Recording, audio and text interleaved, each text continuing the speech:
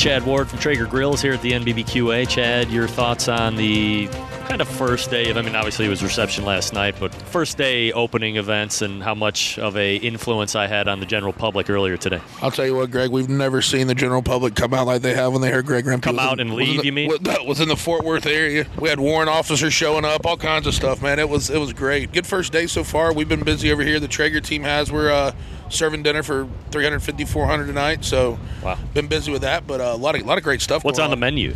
So we are doing a rosemary marinated flank steak. We've got some bacon mac and cheese, which is not cardiologist approved. It's pretty rich. We got some coleslaw with kale, though. A little bit of kale in there to balance out the mac and cheese. Got some Hawaiian rolls. Then we got some banana pudding. Do you feel any pressure? This is like the Traeger Grills all-star. You all are very accomplished pitmasters. There's multiple GCs between all of you people, world championships and so forth. And then you have all of these barbecue people here that are going to be eating the food. Is there any type of pressure that you guys feel like, if we don't nail it, people are going to be talking crap about us? Well, it's one of those things. You want to provide a meal that your peers will enjoy. But yeah, there's a little bit of pressure there. These are all people that know their way around a fire and how to put out good food. So obviously we don't want to disappoint. This isn't me cooking 2 flank steaks at home.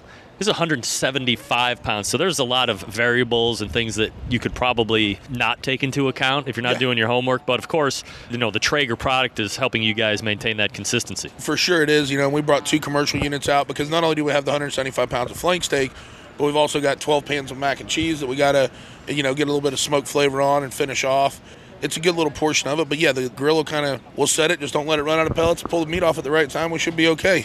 What are your thoughts on NBBQA itself as an event? And I was talking with Heath Hall a couple minutes ago, and he said, hey, it's a great place for people to come to, even if you're not in the business of barbecue, to meet a lot of people. Is it something that you see has a growth track to it?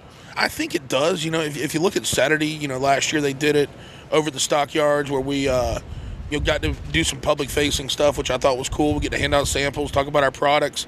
I would love to see more and more of that, where we get the public involved. And, one thing I've learned from being in the barbecue business, with my stores and with Traeger, man, love the comp teams. That's how I got introduced to barbecue, was competition barbecue.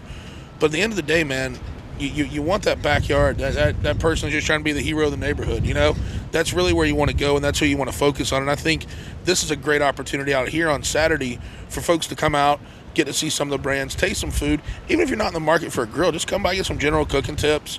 I think one thing for people that haven't been here before, they'll find out that you're not going to find a more welcoming and friendly group of folks. If you really have an enthusiasm for barbecue and grilling, you should look at joining the NBBQA. Chad Ward, the Traeger Grills, thanks for the time, man. Greg, always a pleasure.